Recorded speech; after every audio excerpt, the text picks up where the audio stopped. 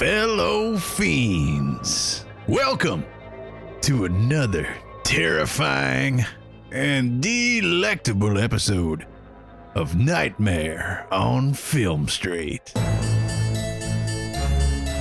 The horror podcast with zero credibility, but all of the blood,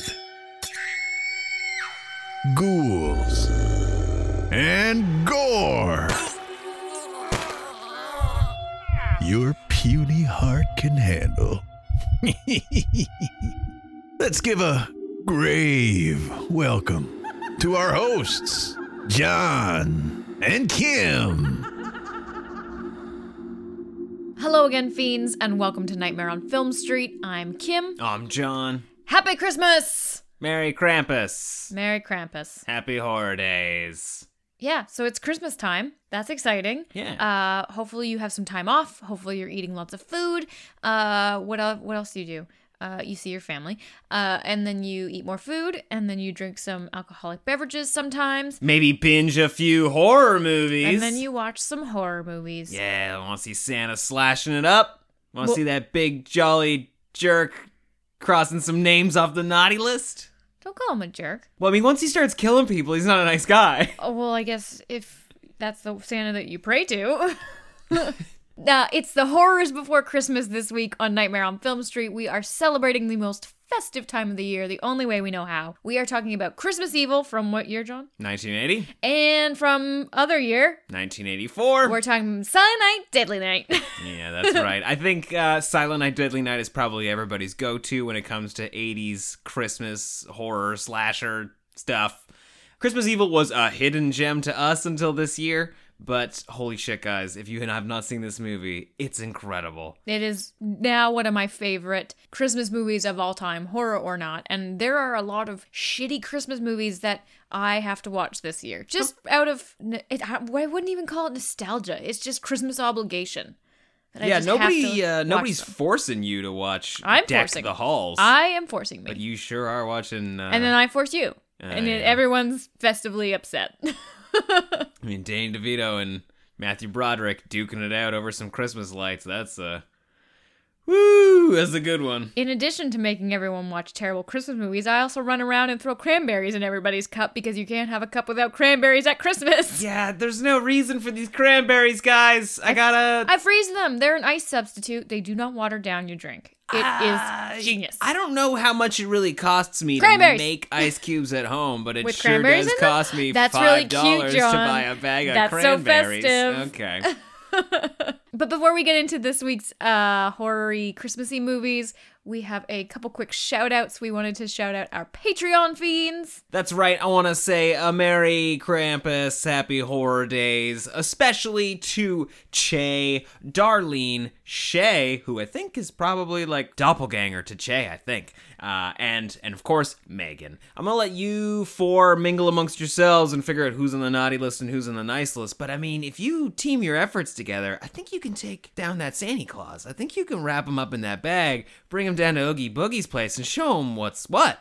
And maybe you'll get a snake and spider stew, which is everybody's looking for around holidays. Keep you warm. Who sings about snake and spider stew? That's the Lock, Block, and Shock? Shock, Block, and Lock? Yeah, Chalk, Lock, and Barrel. Oh, shit. Yeah. Catherine O'Hara and Paul Rubens. Congratulations, John. Or is Danny Elfman one of those characters? I don't know. Either way, there's four of you. That's one more than we ever had of that nasty little teeny trio.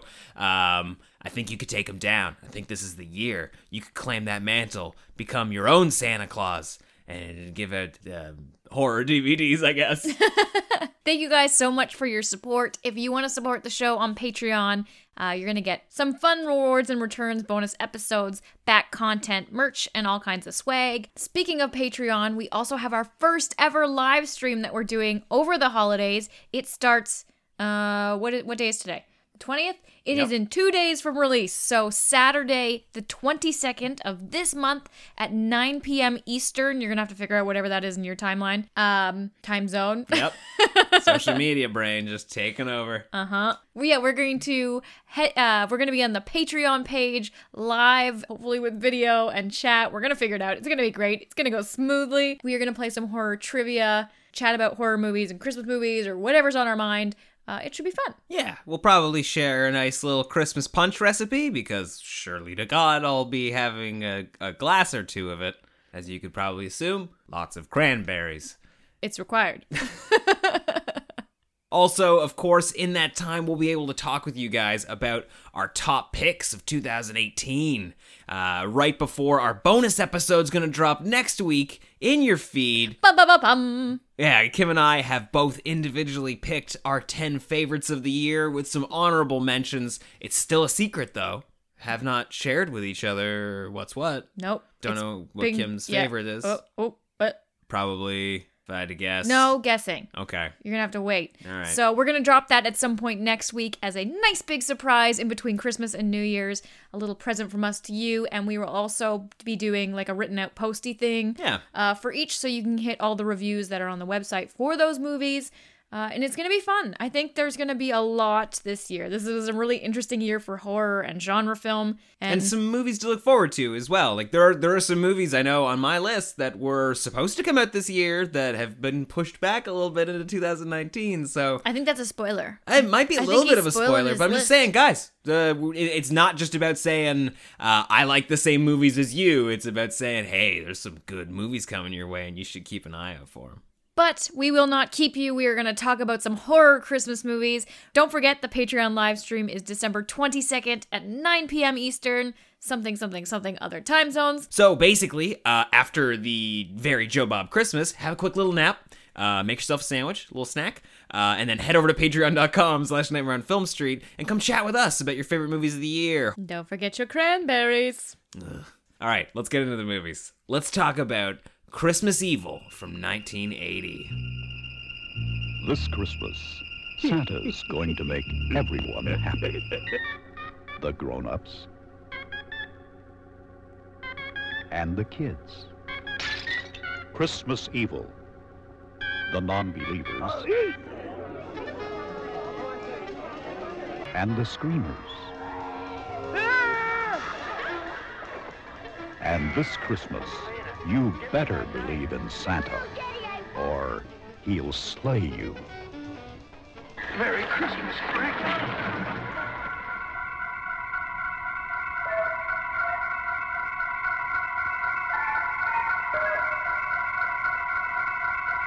Christmas Evil, the night he dropped in. Directed by Lewis Jackson, Christmas Evil is currently sitting at a 5.3 out of 10 on IMDb, 83% on Rotten Tomatoes, and 3.1 out of 5 on Letterboxd. How does it have an 83% on Rotten Tomatoes? There's funny story. There's 5 reviews from critics, and 2 of them are from the same critic. Yeah, because isn't the audience rating like 30%, which is also criminal? Both of those ratings are criminal. No, I mean, like, the critic one's not that bad, right? No, I agree. It's 80% good, but Yeah. from a critic perspective, no. None of these reviews were from the time that it came out. Which is, and the crazy thing, when I look on IMDb to see what people thought of this movie, I'm not 100% sure if it's only pulling from newer releases, like reviews of the Vinegar Syndrome DVD or the Synapse DVD, but it's mostly favorable. I am also mostly favorable. Yeah, I don't necessarily know if that was the opinion back in 1980, though. Because it's kind of a sleazy movie. But it's actually not that sleazy. It's pretty fucking good. I don't mean to bury the lead too much here, but I loved this goddamn movie. We've definitely seen this movie before, though, right? I am totally familiar with the first half of the film, but I know that we hadn't seen the ending prior to Definitely not. Yeah, because my ride with this movie was really interesting. For the first half, I was like, what the fuck is this? And then I was like, and then it ended, and then it ended in a particular way that I literally was in like slow clap. Just in sheer awe of what was happening. I was just like, oh no, they didn't. Right? This is where exploitation gets it all right. Oh man, that was the ending of my wildest dreams, and they did it. I don't know if we should even talk about it. I honestly think that's one thing we should leave out. I know we usually approach these head-to-heads from the perspective that you've seen these movies before, but Christmas Evil has never been on my radar. And if it hasn't been on yours, I want you to see this movie before we talk about the ending. Yeah, you can find it. It's available on Christmas sales. It also might be online.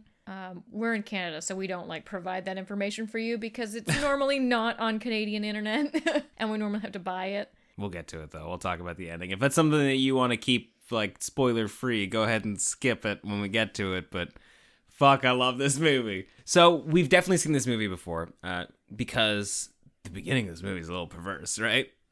Yeah, but it's weird, kind of perverse. It's like Christmas card perverse. It's like Coca-Cola Santa with like a girl with a garter leg. That's as kind of it's saucy as it gets. It's not too crazy. It's not super over the top. It's like something Norman Rockwell's daughter would find in his bottom drawer. Just like a little doodle he was doing in his spare time that he didn't Norman Rockwell? You don't know who? Okay, every piece of Americana that defines an older generation is Norman Rockwell. Like, didn't your grandparents ever have like plates with like scenery painted on them, like an old man fishing with his grandson or somebody at a barbershop? Like, it was slightly comedic, but also just like harken back to a simpler time. No. You know nothing of what I'm talking about, do you? I have no idea. Norman Rockwell looks like a world where Coca-Cola was considered a god. Did he do the Coca-Cola stuff? I'm not 100% sure, but I'm almost... I would imagine they hired him at least once or twice. Because those I could get. Pull your phone out right now while we're recording and just Google the words Norman Rockwell. I know the term, but like when people say like, oh, it's a Norman Rockwell, I just thought that meant it was like worth a lot of money. You know, like they normally say like, oh, that's a Monet. Like, oh, that's definitely worth a lot of money. Well, I mean, I actually don't know if Norman Rockwell... I don't think there's any originals out there. Like, I think it's all, like, ad stuff. Like, I think all of his stuff is... He's just, like, a really well-known ad guy. Well, we all learned a thing. All of us, because none of us knew what that was. Yeah, and if he wrote a sex romp or painted a tableau with Santa going down on Mrs. Claus, that's exactly what you get. Really? Well, not really, I guess. Like, sniffing her... That's okay. Leg crotch. How is what you're saying better than what I said? It's more like a vignette, though. It's like a pinup thing, if anything. Like, if you were to paint that, it could be a pinup poster. There's nothing... I don't know. They're doing it way too long, because they obviously didn't want to do any, like, full-out hardcore nudity or anything in that scene. So they're just, like, standing there sighing, and, like, he's, like, petting her leg. But that's pretty much it. Yeah. For some context, these kids have stayed up late, hiding behind the banisters to watch Santa Claus come down through the chimney and leave them presents. Hang on. Let's rewind for a second. You okay? We're going to go from 14 seconds into the movie back to 0. I want to talk about their Christmas tradition. Now, families have traditions. How do we know it's a tradition? They're what if this all is the one different. time they did it? Santa was expecting it. Santa knew it was there. That's true. You know what? I think you're right. I think the kids were like a little too old for this because there's a moment where mom says, see, I told you he'd be happy to see you remembered him. Yeah, and they leave out fucking water and bread.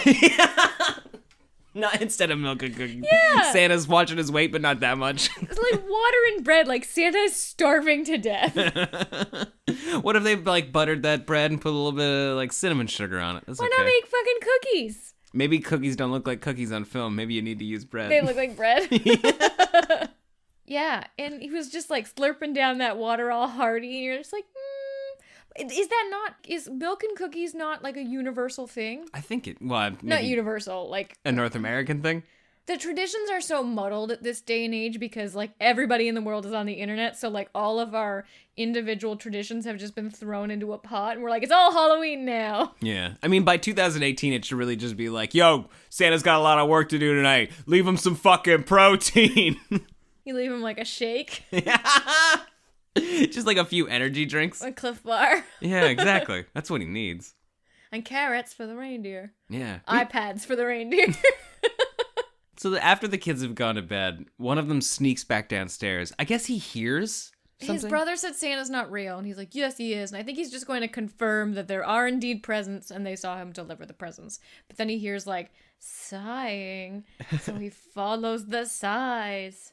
Yeah, and he sees mom and dad fooling around. Dad's still in the Santa outfit. Full commitment on that Santa outfit. Yeah. Also, I have to give Dad some props for his whatever he MacGyvered to get that old feet lifting up through the chimney thing. Because he full out did the whoop up the chimney he rose. Yeah, he dropped down, he picked out, and then there was definitely audio in the outside of the house. Like, they heard a ho-ho-ho, they heard reindeer, they heard bells. Did he get the neighbor to help him with this? This is so much effort. Yeah. They really love their kids enough to fuck them up for the rest of their lives. So, what this tells me, though, is that Dad hung out inside the chimney. Like, the only way this is possible is that he crawled up in the chimney and somehow managed to stay clean. Yeah, but hung out there for a little bit. It didn't have to be that long, though, because his family all apparated upstairs with that quick cut. Let's not talk about that quick cut. That makes no sense. Yeah, you don't really have to pay too close attention, but if you're watching, the family disappears while we're still staring at the... It just cuts to an empty stairwell.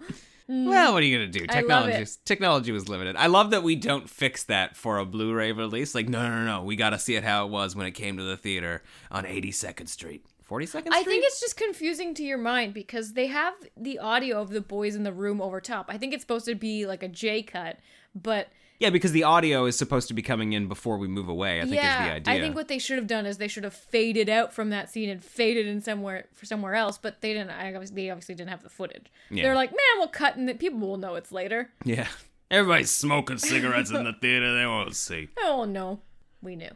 Well, we totally knew. So he runs upstairs, and like such is his grief that he shatters a snow globe, and he cuts his palm on it. And Like he makes a blood pact with Satan himself. Pretty well, right? Like, I mean, it makes for some cool imagery, but for no reason, he picks up this shard of glass, cuts his palm open, and a big old glob of blood just splatters on top of that nice white, beautiful roof. In an interesting turn of events, though, we cut to like 30 years later, and he fucking loves Christmas. Like, is about Christmas. He's got a thing with Christmas, He's yeah. like, oh, no, it's fine. He's okay. He's completely normal. Oh, that's a lot of dolls. And does that say 55 days till Christmas? Which I also will say, we spend a lot of time trying to terrible head math. Are you trying to tell me that I'm right on this? I think it's Halloween. Exactly. That's what I'm saying. 55 But- days to Christmas. This guy is waking up in Santa Claus Hang on. pajamas listening to Christmas music. Hang the fuck on. It was Halloween the day before because he wakes up and it's already saying 55. So therefore, it is 54 days till Christmas. And it is November 1st, which means he went to bed on Halloween in Santa Claus pajamas. I don't know, though. When I think about advent calendars, you do them at night. So No, he you do probably them when you wake up in the morning. You eat chocolate for breakfast? Yeah, that's the whole joy of December. Okay. In my house, it was definitely like after dinner, we got a little piece of chocolate thing. That sucks. Well, I mean, it's not like I didn't also like lobby for desserts. Mine was like first thing. You're like, fucking chocolate. Nope. Like, still Nope. in your jams. Not at all how it happened here in my place. Oh. Did you ever get desperate for chocolate? You're just like, I'm just gonna No, eat tomorrow's piece right now. you don't get to do that. There were I times, did that once or twice. There were times like near the end of my advent calendar years where I would forget like a couple days, and then you'd be like, oh yeah, I get to eat 15 to 17, and then you'd be sad because Christmas was slipping you by. And now I'm an adult, and then my life is slipping me by, and I haven't opened all the doors yet. Oh, jeez. Oh god, that got really sad. A little bit. Oh my god. So this is why you have the chocolate in the morning. You gotta start on an optimistic note, otherwise it's all downhill from there. Oh god. What are we doing? Why are we here? Well, that's been Nightmare on Film Street, guys. Thanks for tuning in. The horrors of living. Yeah, I'm John. Stay optimistic. Like you would assume maybe with any sort of like weird fetish somebody has. And I mean weird. Is it even a fetish though? It's I guess, what I'm you trying know, to say you're is just there's right. there's an event in his childhood that like shaped him in his formative years and it's affected him in his adult life. It's hard to say whether there's any sort of sexual connection to it. I would say no. Yeah, but the 'cause movie's very uncomfortable. It's really hard to watch because he is definitely playing Santa, but it's almost like that is too holy to do because as he slowly transforms into this Santa, it's almost like ludicrous when he does the laugh and he wears the beard, and these are all like surprising and ludicrous things to him.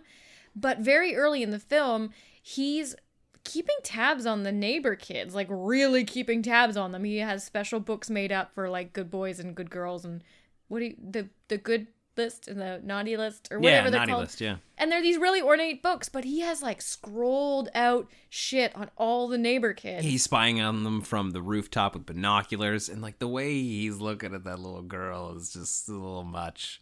Yeah, See, it's hard to say because the whole beginning half of the film you're watching it with really cautiously because we know this is a horror film and you know he's gonna be our villain. Yeah, and a lot of this is focused on the kids. Like there's the girl that's really good and super pleasant. He just loves her because she's so cute, and then the boy who's bad. And he needs to be punished because he's naughty, and he gets written up in the bad book. Yeah, for But you're like, cutting how- out girls in a Penthouse magazine. Like, not only is he just like Impure tearing out full thoughts. and Poor Hygiene, was that the other one? Poor body. Yeah.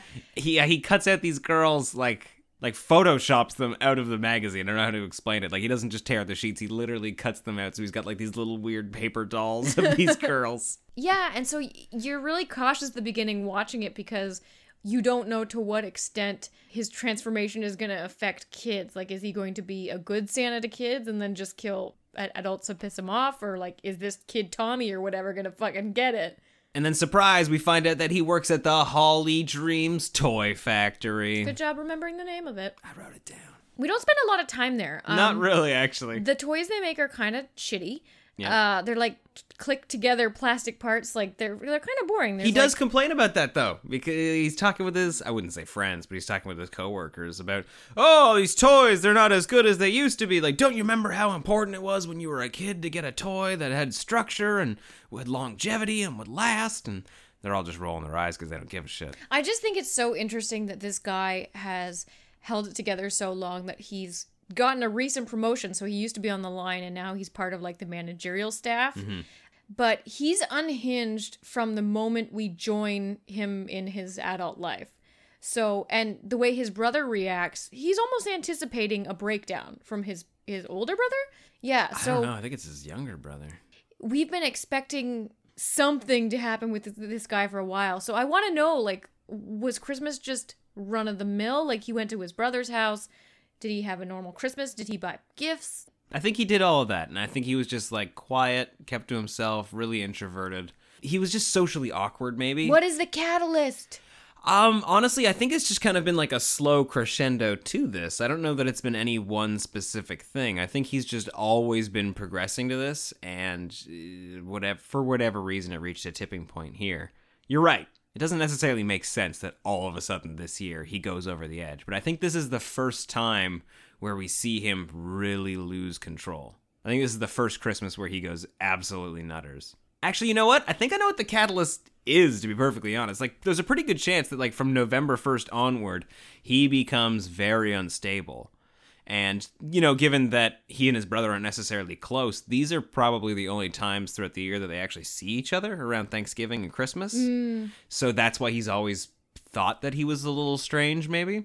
It's because there's a conversation that he has with his boss and a new person that they're bringing in, and how they don't care about the toys, and they're going to donate toys to a kids shelter, but they don't know exactly how many toys, and like, who really cares anyway? Like, just like that idea that the people making the toys don't care about the children, like, it totally destroys him. And those are the people that he seeks out to kill later at the church. Yeah, and that's a really good point too, because this is at the Christmas party, which I fucking love this scene. Oh, this is the greatest scene of the whole movie. They did a really good job recreating. I know I tweeted about this, so if you saw my tweet, I'm sorry. I'm going to talk about Christmas parties a lot. They just did a really good job of capturing it. There's like a rack of coats, and it's in an office room where there's that like drop ceiling, and it's a room that was never supposed to have a party, but they were like, "Fuck it, we'll just push a few tables back against the wall, right? It'll be perfect." And it's just a folding table that somebody's playing bartender. There's a bunch of maraschino cherries in like a plastic cup. Would you like to know who that somebody is playing bartender? Who's playing bartender? Director Lewis Jackson. Pretty good. Yeah. But it starts out and the party's really lame and everybody's kind of mingling and chatting. But by the end of the party, it's just like a collision of people in the center. And it's just like, I want to have a Christmas party. It looks so much fun. They look like a lot of fun on the outside. But I mean, like, every office Christmas party I've been to has been pretty dry. Like, oh yeah, I can't wait to talk about work some more in a party setting. You gotta wait till the maraschino cup is half full, and then it gets fun. So show up late. Take up smoking for at least 2.5 hours. Hang out outside. Or just show up fashionably late. And then the party's rocking. You come in late, you're taking off your scarf, and you're like, sorry, had trouble finding a sitter. And then everybody laughs, and they get you 2 drinks, and then it's a great party. Yeah, gotta catch up, right? Is this where we first start to see him talk about his tune and how he's finally Yeah. found his tune? And he didn't drop it the whole movie. No, he kept it. He kept with his tune metaphor. There is a great interaction where he's talking to somebody and like they're like, "Hey, how the hell are you, buddy? How's it going? Everything going okay down there at the Are you plant?" doing the Scrooged? I think I am. You're literally doing, it's either Hey, how the hell are you? it's either American Psycho or Scrooged. Which I want to pair together one year, by the way. That sounds like a cool pairing. You didn't like it when I pitched it. Yeah, well, what's the thread that ties them together though? City living. It's Christmas. City living.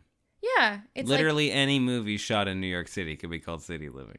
Whatever. That's not the episode title, but that's the theme. Is it's like big city, egos, Christmas. But in Scrooged, he gives up his ego. He loses his ego. So does Patrick Bateman loses his ego. I don't know that. Okay, all right, you're onto something. Here's the thing: We'll call it ego death. But does he ever have an ego? Like, does he even ever have an id? Or is he just a shell? He's just got a wild imagination. Okay. Coming to a podcast near you, this argument continued. I love that office party because he starts talking about that crazy tune, and it's definitely a metaphor for him trying to like fit into society and like crack the code, I think. Or like what his calling is. Like he never Yeah. had a purpose and now he knows his purpose and it's to fucking kill people as Santa Claus. But the reaction from the guy he's talking to is the fucking best. He's What just the like, fuck are you talking yeah, about? I don't know a goddamn thing you're saying right now. And then like a few other people come in and interrupt. It's the greatest. It looks like Gonzo filming. They look like they made him talk to a real person, and that real person was just like, I don't have a fucking idea what's going on What the right fuck? And that's also the douche that said he couldn't work his shift that night, isn't it? now. No. Oh, I'm pretty sure it is. No, it's a managerial office party, and he's not part. That the other guys are like assembly guys. They're not. No, but they're all Yeah, there nice. because he's like, oh, he's probably jealous you got that big promotion. Is that who that is? I think it is. Okay. Yeah, so this is the douche, I think, who couldn't give up his shift because he said he was going away for the weekend with his family. I believe his name was Frank. And Harry, the lead guy, who I don't know if we said his name yet, took his shift for him and worked the line even though he's a manager now. And then while he was walking home, he saw him at the bar. He's like, yeah, I got stupid Harry working for me because we're going early in the morning, but I figure I could stop at the bar tonight and have a drink. You're just like, you fucking dick. Okay, so we need to talk about the scene where he first visits the kid. What's the kid's name? Billy or whatever. Where he visits the kid and he's peeping in through the window. Actually, I think his name is Moss Garcia. Okay. Don't ask me why I've recalled that. And they're getting ready to go out to something.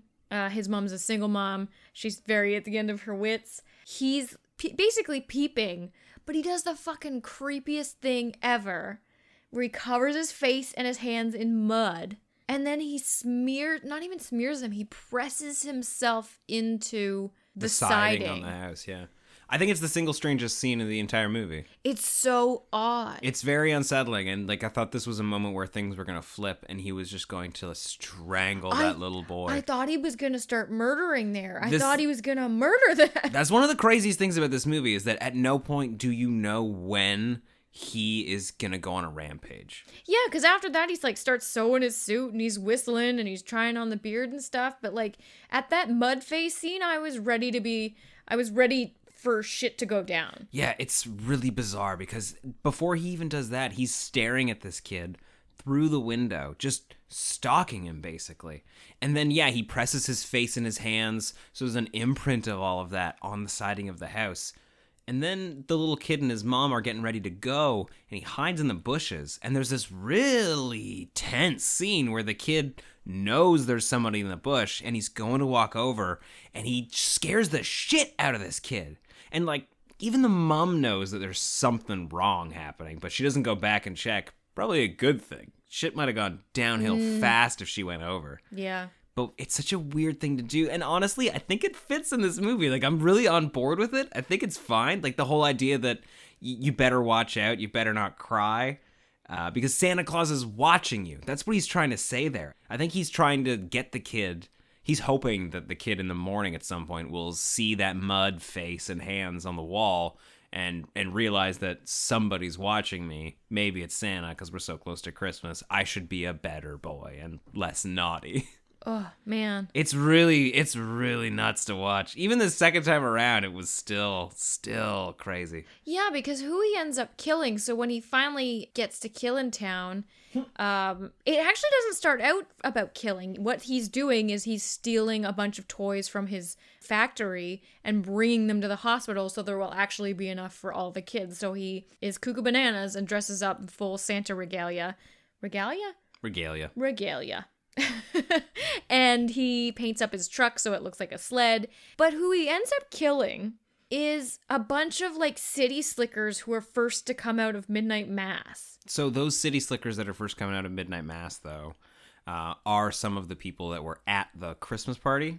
Are they? Yeah, they were the ones that didn't care about how many toys were going to the kids at the school at the hospital. Was it actually them? Yeah. I don't even actually know if it was that one guy in particular that ended up dying. I think he was trying to kill him, and a few other people ended up getting killed. I think he's the guy who identifies him, but he doesn't know that it's this guy he works with. He doesn't know that it's Harry. I thought it was just some random city slickers, and we watched it twice. Yeah. They made fun of his truck, and then he killed them in front of everybody coming out of Mass. Yeah, he just pulls this hatchet out of nowhere and just starts slamming people on the top of the head. Special effects there are pretty good. I like the cuts there because they're kind of silly. Like his arm doesn't line up with where he hits them in the head and stuff, but it's great. It's good fun. It's weird. It's like the kill scenes are almost like Italian in a way. They're like stop motion-y. It's like here's an arm, here's a kill, here's an arm, here's a kill. It's just like close-ups on moments. You don't really have any wide shots of the chaos. It's not bad though. And from there, he goes on the run and then wanders into another Christmas party. And like the gears are really loose at this point. Like he's losing it. He's having a hard time gauging between like rage and like, oh, good girls and boys. Yeah. And some drunk guys see him like, you gotta come into the party. We've spotted you now. You gotta come in for a drink. Get warm. Yeah, and they're all nice and they applaud and they clap for Santa because Santa's at the party and he's nice and he dances with all the women and children. He says some fucking weird shit to them though. And then he says some really ominous shit. But that whole scene is tense because we don't trust his mental state. No, he's already killed people and he's currently on the run. And pretty good chance he's going to kill again, right? Yeah. When he's in there and right before he leaves, they have him talk to the kids. And you can tell that the mums don't like this. Like, the mums are really like, I don't think this is a good idea. I don't like this guy. Happening? You guys seen his outfit? It's really goddamn dirty. I'm pretty sure he's a homeless man. But he's talking to these kids and he's like, remember, be good. And I will bring you presents. But if you're naughty, I will bring you something horrible. That was a really good impression. Thank you. And it's like, who the fuck says that? Ugh. And it really brings the room down. And then he just starts laughing really maniacally. They all toast Santa like it was all a big joke, perfectly planned, nothing to roll your eyes at here or be worried about. They go on with the rest of their night. If that massacre got to be longer, he would definitely kill a kid or two. Right? Because he would ask them all if they've been good or not. Yeah. And as soon as they say no... The fact that he made it out of that massacre without killing a kid is purely coincidental. Right? Ugh. He's not above killing kids. I don't know.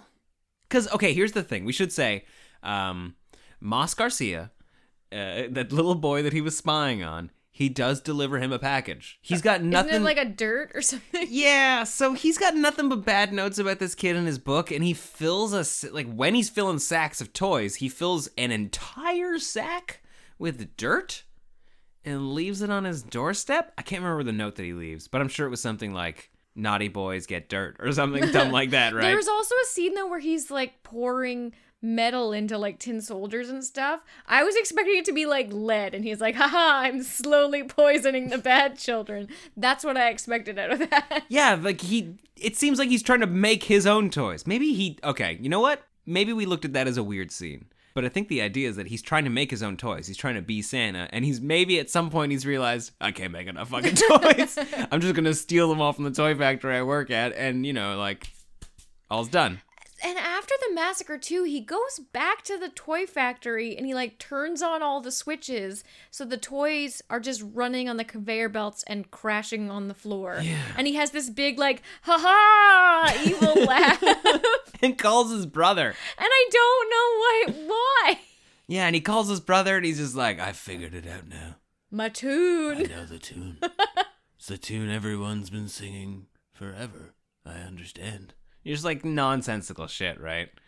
But before he goes over to see his bro, he makes a pit stop at Frank's house, and he smothers that guy in his sleep. Yeah, and he kills him on top of his wife, which is great. What did you... Okay, so at first I think you were laughing at his wife's reaction to that. Did it make you... No, I loved it. Okay, good. I absolutely loved it. She So- was too terrified to scream for like a full minute and a half. Yeah, like it happens very rarely in real life, and if it's happened to you, you know, but maybe you've had it in nightmares before. Oh, John and your nightmare Where talk. I'm not gonna tell a story. I'm just gonna blaze past it. Jeez. So she's screaming, but no sound is coming out. And it gives him just enough time to smile at these kids who've spied on him, thinking he's the real Santa Claus. Before we hear Mum's like blood-curdling scream from the other room and he exits out. Now, one thing we did gloss over is that he strolls in through the front door, I think. But only after realizing that he can't go down the goddamn chimney. There's a full-out scene where he gets really stuck in a chimney. You're like, oh, the massacre is over. And then he gets out. Yeah, I thought he was gonna die in there. I thought he was going to die there, too. Yeah, I thought he was gonna like suck in his stomach and go down the chimney and just waste away in there with no one ever knowing. It's a good prequel to Gremlins. I was like, isn't that Gremlins? Yeah, well, it's kind of somebody's dad, but so he goes to see his brother. Who's been unhinged the entire movie. His because, brother? Yeah, so Harry misses Thanksgiving because he's too fucking wrapped up in the Macy's. The Thanksgiving parade. Yeah. And it kind of like sets off a bit of worry in his brother. And so when Harry doesn't show up for Christmas, he knows something is wrong. And then these massacres start airing on the news and everybody's saying watch out for Santa, and he hasn't quite put it together, but he's definitely like losing it in terms of like knowing something is wrong. Yeah, he's got a pretty bad feeling. He doesn't want to say it out loud and he doesn't want to commit to it. Yeah, and they definitely translated it with like really terrible fights and relations with his wife. Like their marriage is ending that Christmas. Which is crazy because when we're first introduced to them, they seem like a perfectly normal couple. They're very happy. You know, he's doing push-ups that don't matter, and you know she's getting ready for for dinner, and then they come over, they're like hugging and kissing, and then he's just an ass the rest of the movie. Is it supposed to be that his brother lives in their childhood house? Definitely. Or is it just that they could afford one house?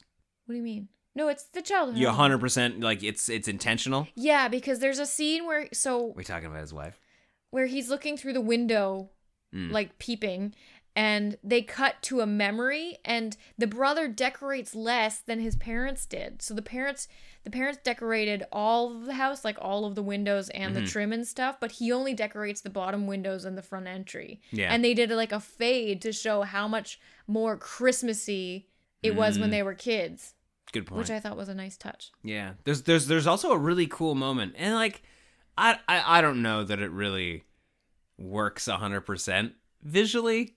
I like it. It's a good callback. It's bookending the movie almost, where he's having this argument with his brother, and it's right at the fireplace where Harry had originally seen his mom and his dad fooling around, like that pivotal moment or whatever. Yeah, that pivotal moment, that traumatic event, whatever you want to call it. And he's watching them through the banisters. And here, where he's trying to explain to him that everything that he's done is because of this tune and how you said you didn't believe in Santa. And his brother loses it. His brother Philip strangles Harry into unconsciousness, his Santa Claus brother. And while this is happening, Philip's wife crouches down in behind the banisters, and we have like this identical moment where she's watching this play out from behind the banisters, just like Harry was as a kid watching his parents through the banisters. And like it's not exactly saying the same thing in both scenes, but I see what they're going for, and it's not bad. I like it. And then it's super fun. He drags him out and puts him in his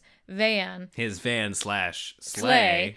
And at this point, we think he's dead. Yeah. But he wakes up in just enough time to punch his brother in the face. Yes! And drive off. Oh, we've We've completely missed a scene where he has a showdown with...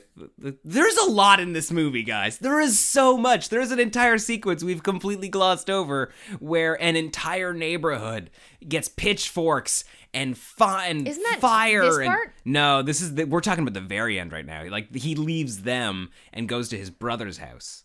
I know, it's all over. No, the but place. at the end when he does the spoiler thing, there's pitchforks chasing after him. Yeah, because pitchforks They to his catch up brother's with... house. Okay. He gets to his brother's house is the Makes idea. sense. Yeah. So like pitchforks and flames and everything. Yeah, it's like Frankenstein. And are we going to talk about it? We are going to talk about it. Okay, like skip ahead a few minutes if you don't want spoiled, but he's taken off. He's leaving his brother's house. And he's like racing across town to try and get to safety.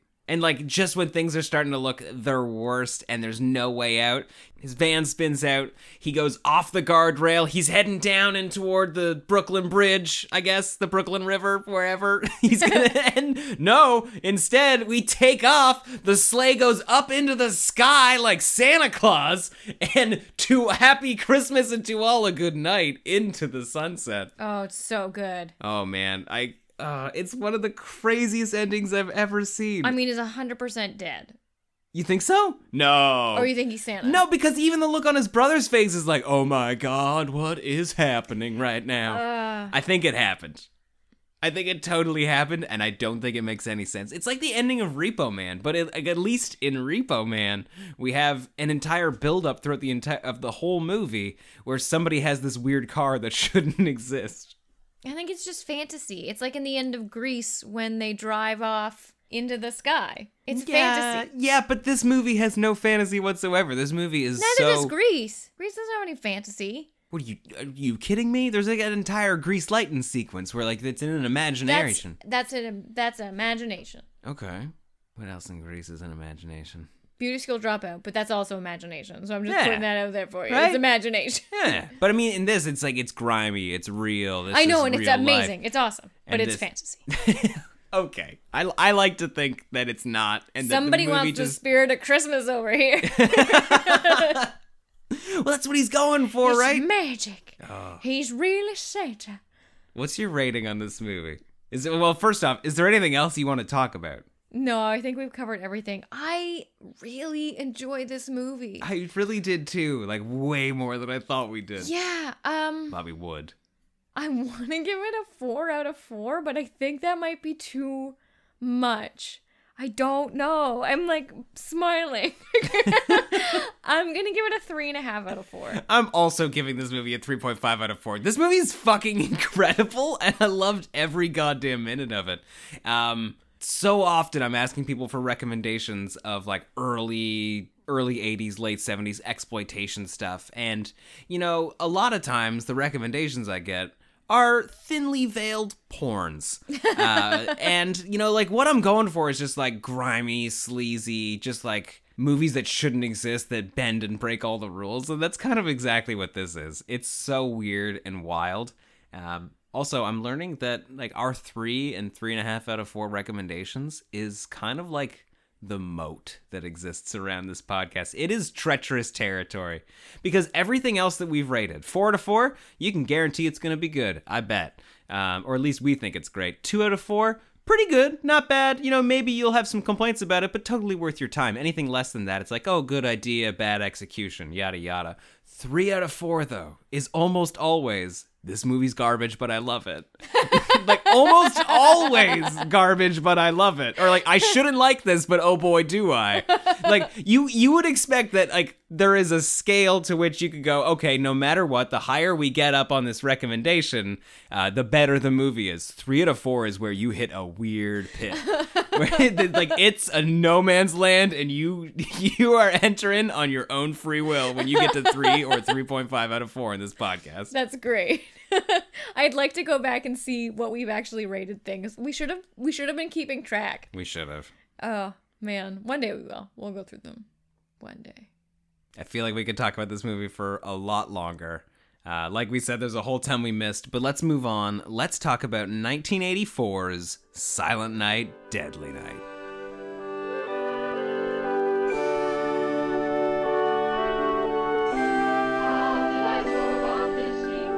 'Twas the night before Christmas, when all through the house not a creature was stirring, not even a mouse.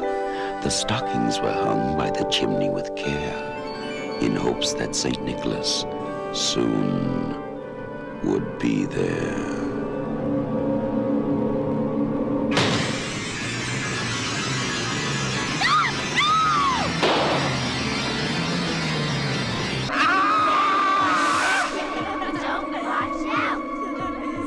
You've made it through Halloween.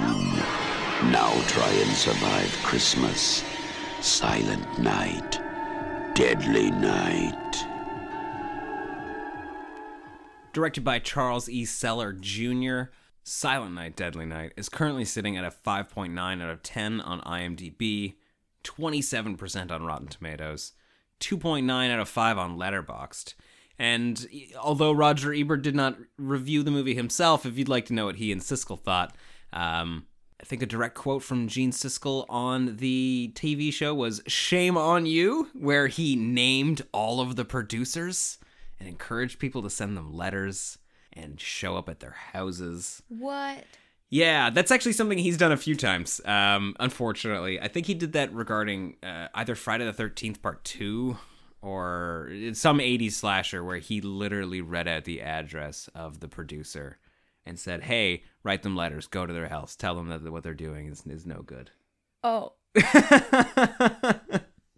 What I'm trying to say is this movie was fraught with controversy from the get-go, from literally everybody. Which is crazy because Christmas Evil is a very similar movie to this movie. Or there's even Silent Night, Bloody Night that came out in the late 70s. Black Christmas, like, we have tarnished Christmas already by this point. Yeah. You know, the thing is that they took Santa and they made Santa the villain. And Christmas Evil, not a wide release, I guarantee it. Surely that was just a few select theaters in some big cities. And that was about it. With something like Silent Night, Deadly Night, it had a big release. Fun fact, this is nuts. This movie came out the exact same day as Nightmare on Elm Street, and in its opening weekend, made more than Nightmare on Elm Street. When did they both come out, though? The end of November or the beginning of December? That makes sense.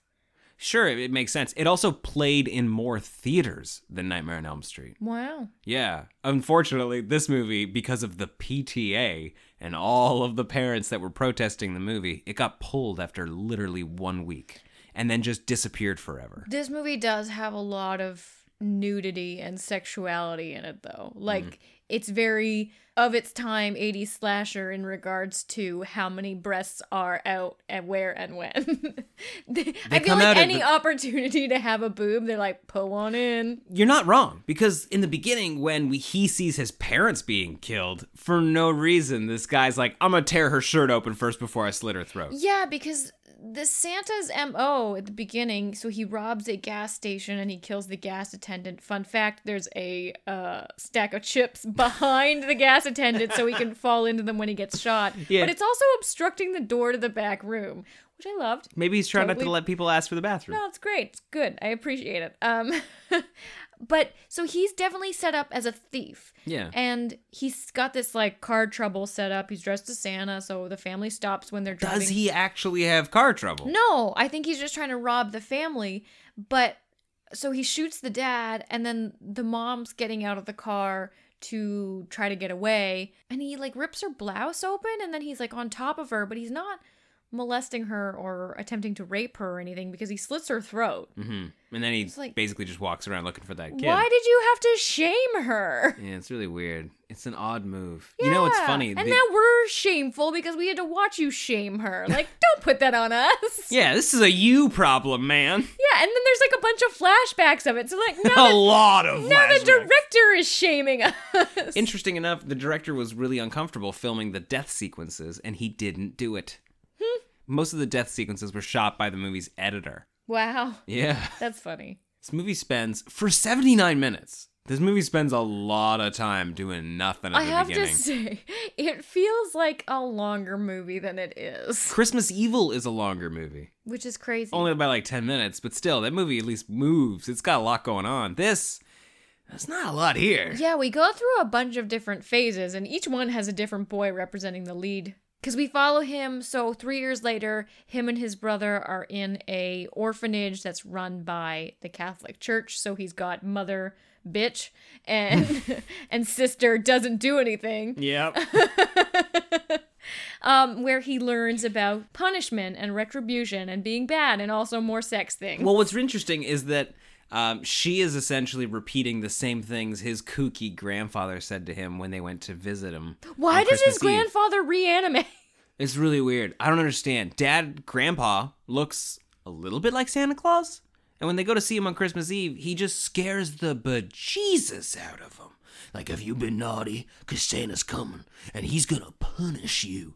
And that's exactly what Mother Superior says to him later on. Like, naughty boys must be punished. But for her, it's like with a whip. So Yeah. Well, I guess what we're trying to do is that they're trying to show us a lifetime of indoctrination. Maybe that's not the right word, but we're seeing how his mind has been twisted and shaped into this character that will later go on to have a rampage. Oh yeah, like this film is arguing nurture over nature.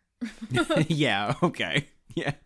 And bad nurture makes a bad person. Yeah, and we spend a lot of time at this orphanage because we flash forward another few when do they do the Santa's lap thing? Is that when he's young or is it when he's like 12? Cuz we see him at like 8. 5, actually. We see him at 5 when his parents are killed, and then we cut ahead a few years to when he is 8. I'm sorry, I completely forgot about that because you're right. There is another section where he's like 13. No, it's just 8. It's 5, 8, and then he's 18. Yeah, when he's 8, he has the Santa lap thing, and he punches Santa right in the nose. Well, because they're like, you see, he's gonna be a good boy from now on. Because she whipped him and she tied him to his bed. And he's like, you'll see, I'm going to make him sit on Santa's lap later. And then Sister whatever is like, I don't know, he's kind of got a Santa thing. They really don't think that's a good idea. And then cut to her, like, dragging him. Well, I mean, it's their own fault. Like, oh, hey, Santa literally murdered his parents. Yeah, like, maybe drag him to therapy. Yeah, if you're going to drag him anywhere. But no, you know what he needs? Prayer and beatings. That's Oh. exactly what he needs. That woman does not like children. Like, Not at all. what is she doing there? Which is crazy because later on in the movie, when we cut back to her 10 years later, she loves children. I think she likes quiet, behaved children. You're you know, probably right. very few. Now that they've all been scared because of a murder they Yeah, witnessed. it's like, ooh, these are when they're the best. Yeah, she whips the shit out of him with somebody else's belt, and my favorite part about that is that she keeps that belt. She finds him spying on these 2 older kids at the orphanage who are having sex. Are they kids? I thought they were. Like staff? Yeah. Well, I would assume they're 16, 17. And when she comes in, she takes his belt and starts beating them with the belt. And then later on beats Billy with the belt. And I guess she just held on to that belt. Well, That's hers now. yeah. I keep calling them nurses. What the fuck are they? They kind of look like nurses. What are they called? Nuns. Oh my god. I was like, not nurses. What's the nurse for Jesus? So at some point, it's 10 years later, little Billy He's is... blonde now. Yeah, he's blonde. And a stud muffin. Okay, good. Yeah, I was going to back up a little bit because the sister is saying, hey, we got this kid, he's 18 now. Obviously, we had to kick him out on his own. We're not going to give him any help. Can you get him a job? You know, no, we're full up. I need somebody who's strong. And then enter Billy, who is Mr. Sims is clearly smitten for. Yeah, he's just like muscle town, and he's dreamy, he's got a strong chin, he's got blonde hair. Yeah, and this hardened toy shop owner is all of a sudden just like, ooh, Woo. it's getting warm Oh, in here. You didn't say he was a stud. Yeah. So they hire him to like carry boxes and get yelled at a bunch. And then there's this like super fun montage where he's just like getting his work done to country music, working real hard and lifting boxes. And then my sort of boss or coworker is drinking on the job. That's the majority of a regular movie. It should just be him like getting to know these people, getting closer to Christmas, like, you know, edging toward becoming crazy. But all of a sudden it's Christmas, and they're like, hey, we need somebody to wear a Christmas outfit because the guy's gone. Can you wear a Christmas outfit? All And right, then cool, he's you look just great like, in it. bah! Yeah, exactly. And he shuts down. This is actually my favorite part of the movie, even though this is where it really starts to drag. You want to know why? Why? Because there are all kinds of old toys in the background of every scene. And if you get... You love seeing those Fisher-Price boxes, don't you? If you get bored, you can just wander. Your eyes can wander. There's Mousetrap. There was little stuffies for Muppets. There was the Muppet Dog. And in the back room... These are literally during a kill sequence. In the back room... Kim's bored. There were Halloween costumes, and they were like classic monsters and stuff. Yeah, they definitely looked like Ben Cooper. There's also a fun scene where there's no toys in it, inside Billy's fantasy mind, where we see his hairy butt. Oh, yeah. While he's... It's really bad angle. Like, really bad angle.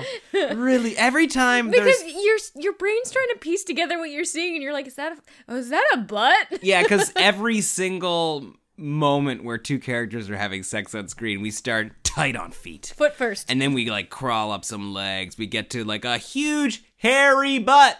And then we go on to the rest of stuff.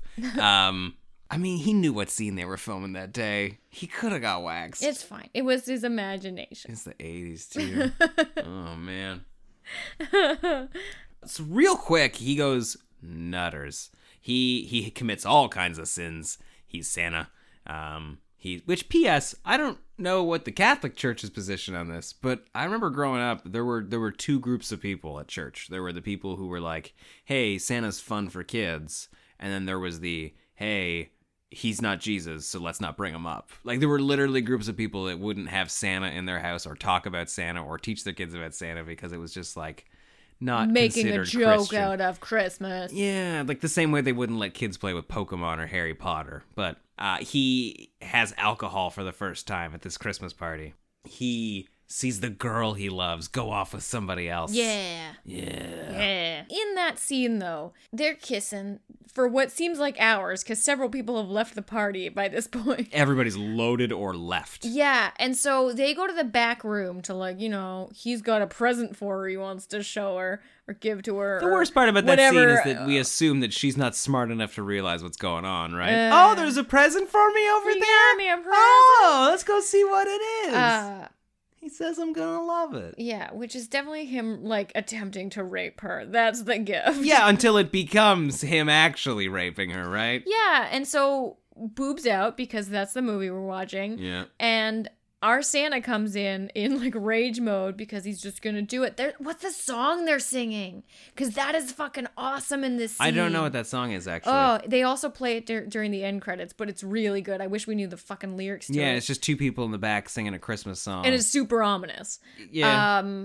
It is super ominous. It is, John. Well, like, okay. So anyways, he goes back there to stop the rape or whatever. By killing this guy, he picks him up like the fucking He-Man stud muffin giant Santa he is. I'm sorry. And dangles him from a Christmas light wire really high. And then he's dead. And there's a lot of blood because, when you strangle people, they just bleed and bleed and bleed. And then he kills her too. He saves her from a rape. Like, he's a little much. She could have punched him in the face and knocked him out, but he kills him. And then she's like, you're fucking crazy, man. Yeah. And then he kills her. What is it that he keeps saying to people? Punish. Oh, that's what it is. How could I forget? Yeah, naughty kids must be punished. Yeah, punish. And so he finishes killing the rest of everybody. Yeah, he kills his boss, and then he kills the employee. Hers is good because she's wearing this little silly Christmas hat. She's smart. Yeah, and she hides it in the storeroom, and then she hides behind a bunch of like inflatable things. He But then he gets her with a crossbow. Yeah, he thinks he's seeing her. Like, oh, stupid idiot! I could see the top of her hat in that other aisle. And when he goes to sneak up on her, she's been hiding behind some boxes. But yeah, crossbow. She really stalled on breaking the door down with the axe. They were obviously paying for that space. They didn't want to pay to replace a pane of glass. But also, she should have just put that axe in his goddamn head. Yeah. Guys, if you find yourself in a horror movie, just start stomping until they don't exist anymore. Yeah, I mean, I don't know the laws on self-defense, but, like, they've confirmed that the big giant monster was the serial murderer, and you have, like, stomped him to oblivion. Like, I don't know if you're gonna get in a lot of trouble for that. Yeah. Like, he was a monster from the sea. I'm talking about Jason. Yeah, come on, guys. Live the American dream. Kill somebody and get away with it. I'm still just angry about the Friday the 13th remake episode where they put this human Jason that they made into the water after they murdered him. And it's like, this is for the police to decide. Yeah. The police will decide if he gets another movie. Yeah. That is not where I thought that was going. That was good. Oh, man.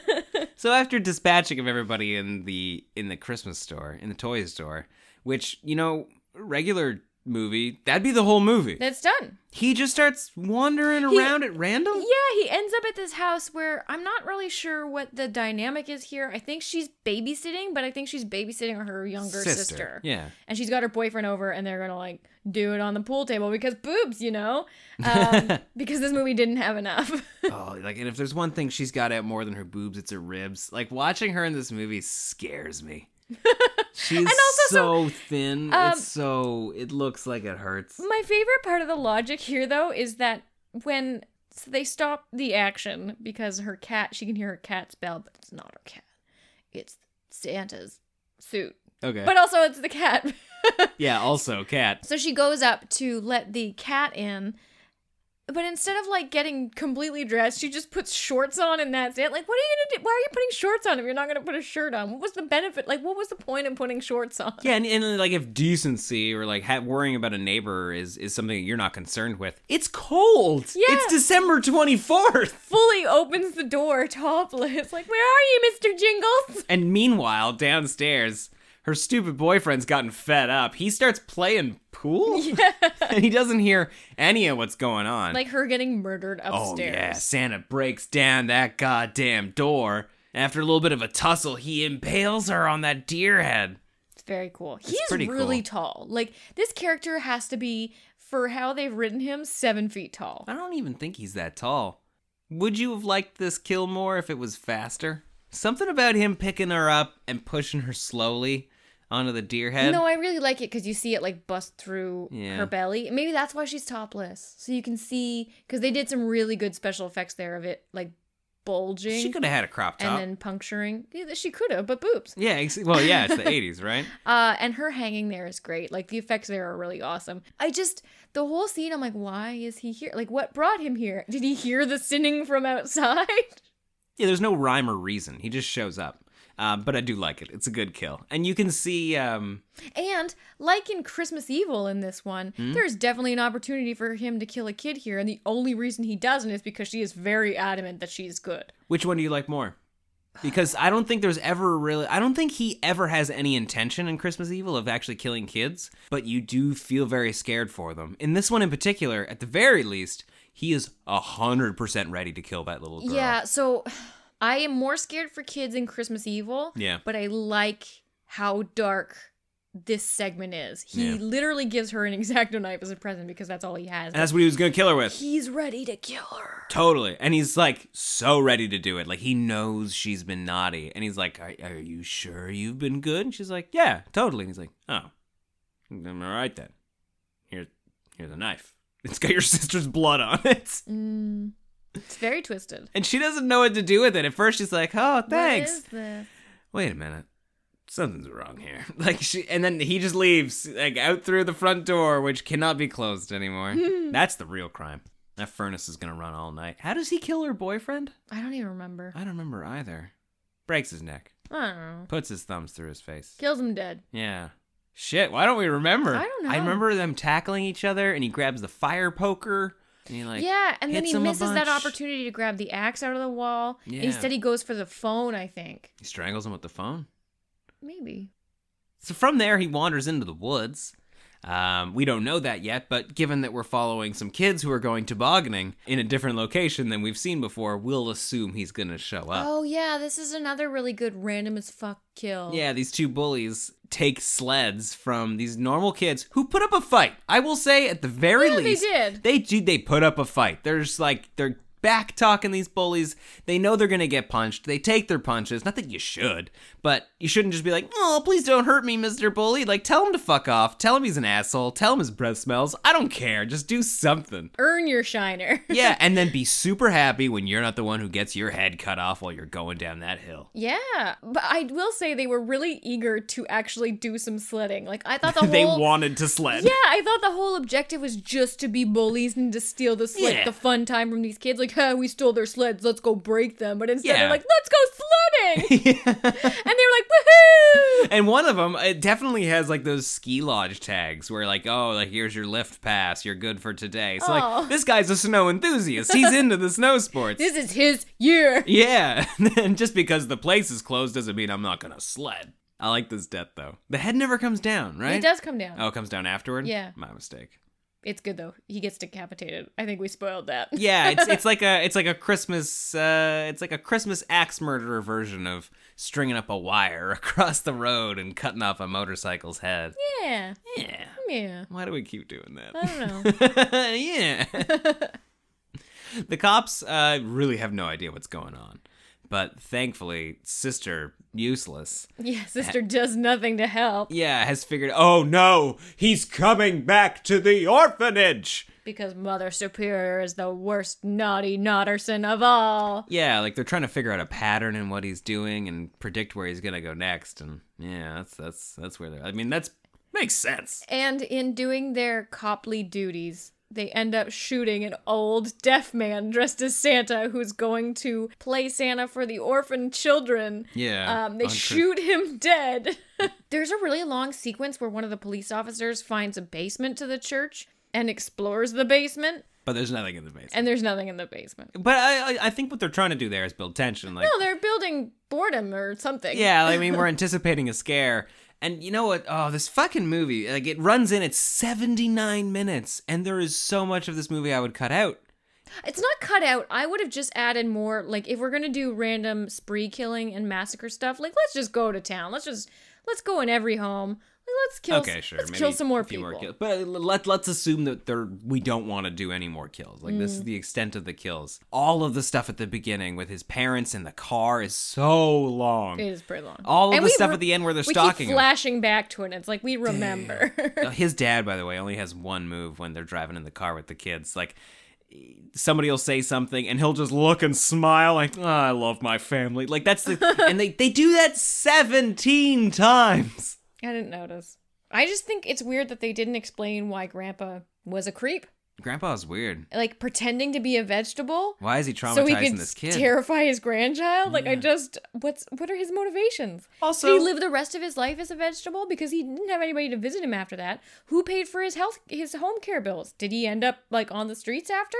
Yeah. We'll never know. Never know. Because I'm sure his son was paying for it. He had to go revise the paperwork. You know what's really interesting about all of this? Both of these movies is that these guys are affected by traumatic events, especially Silent Night, Deadly Night, from their childhood regarding Santa. And then they go on sprees. And the sexualization of their mothers.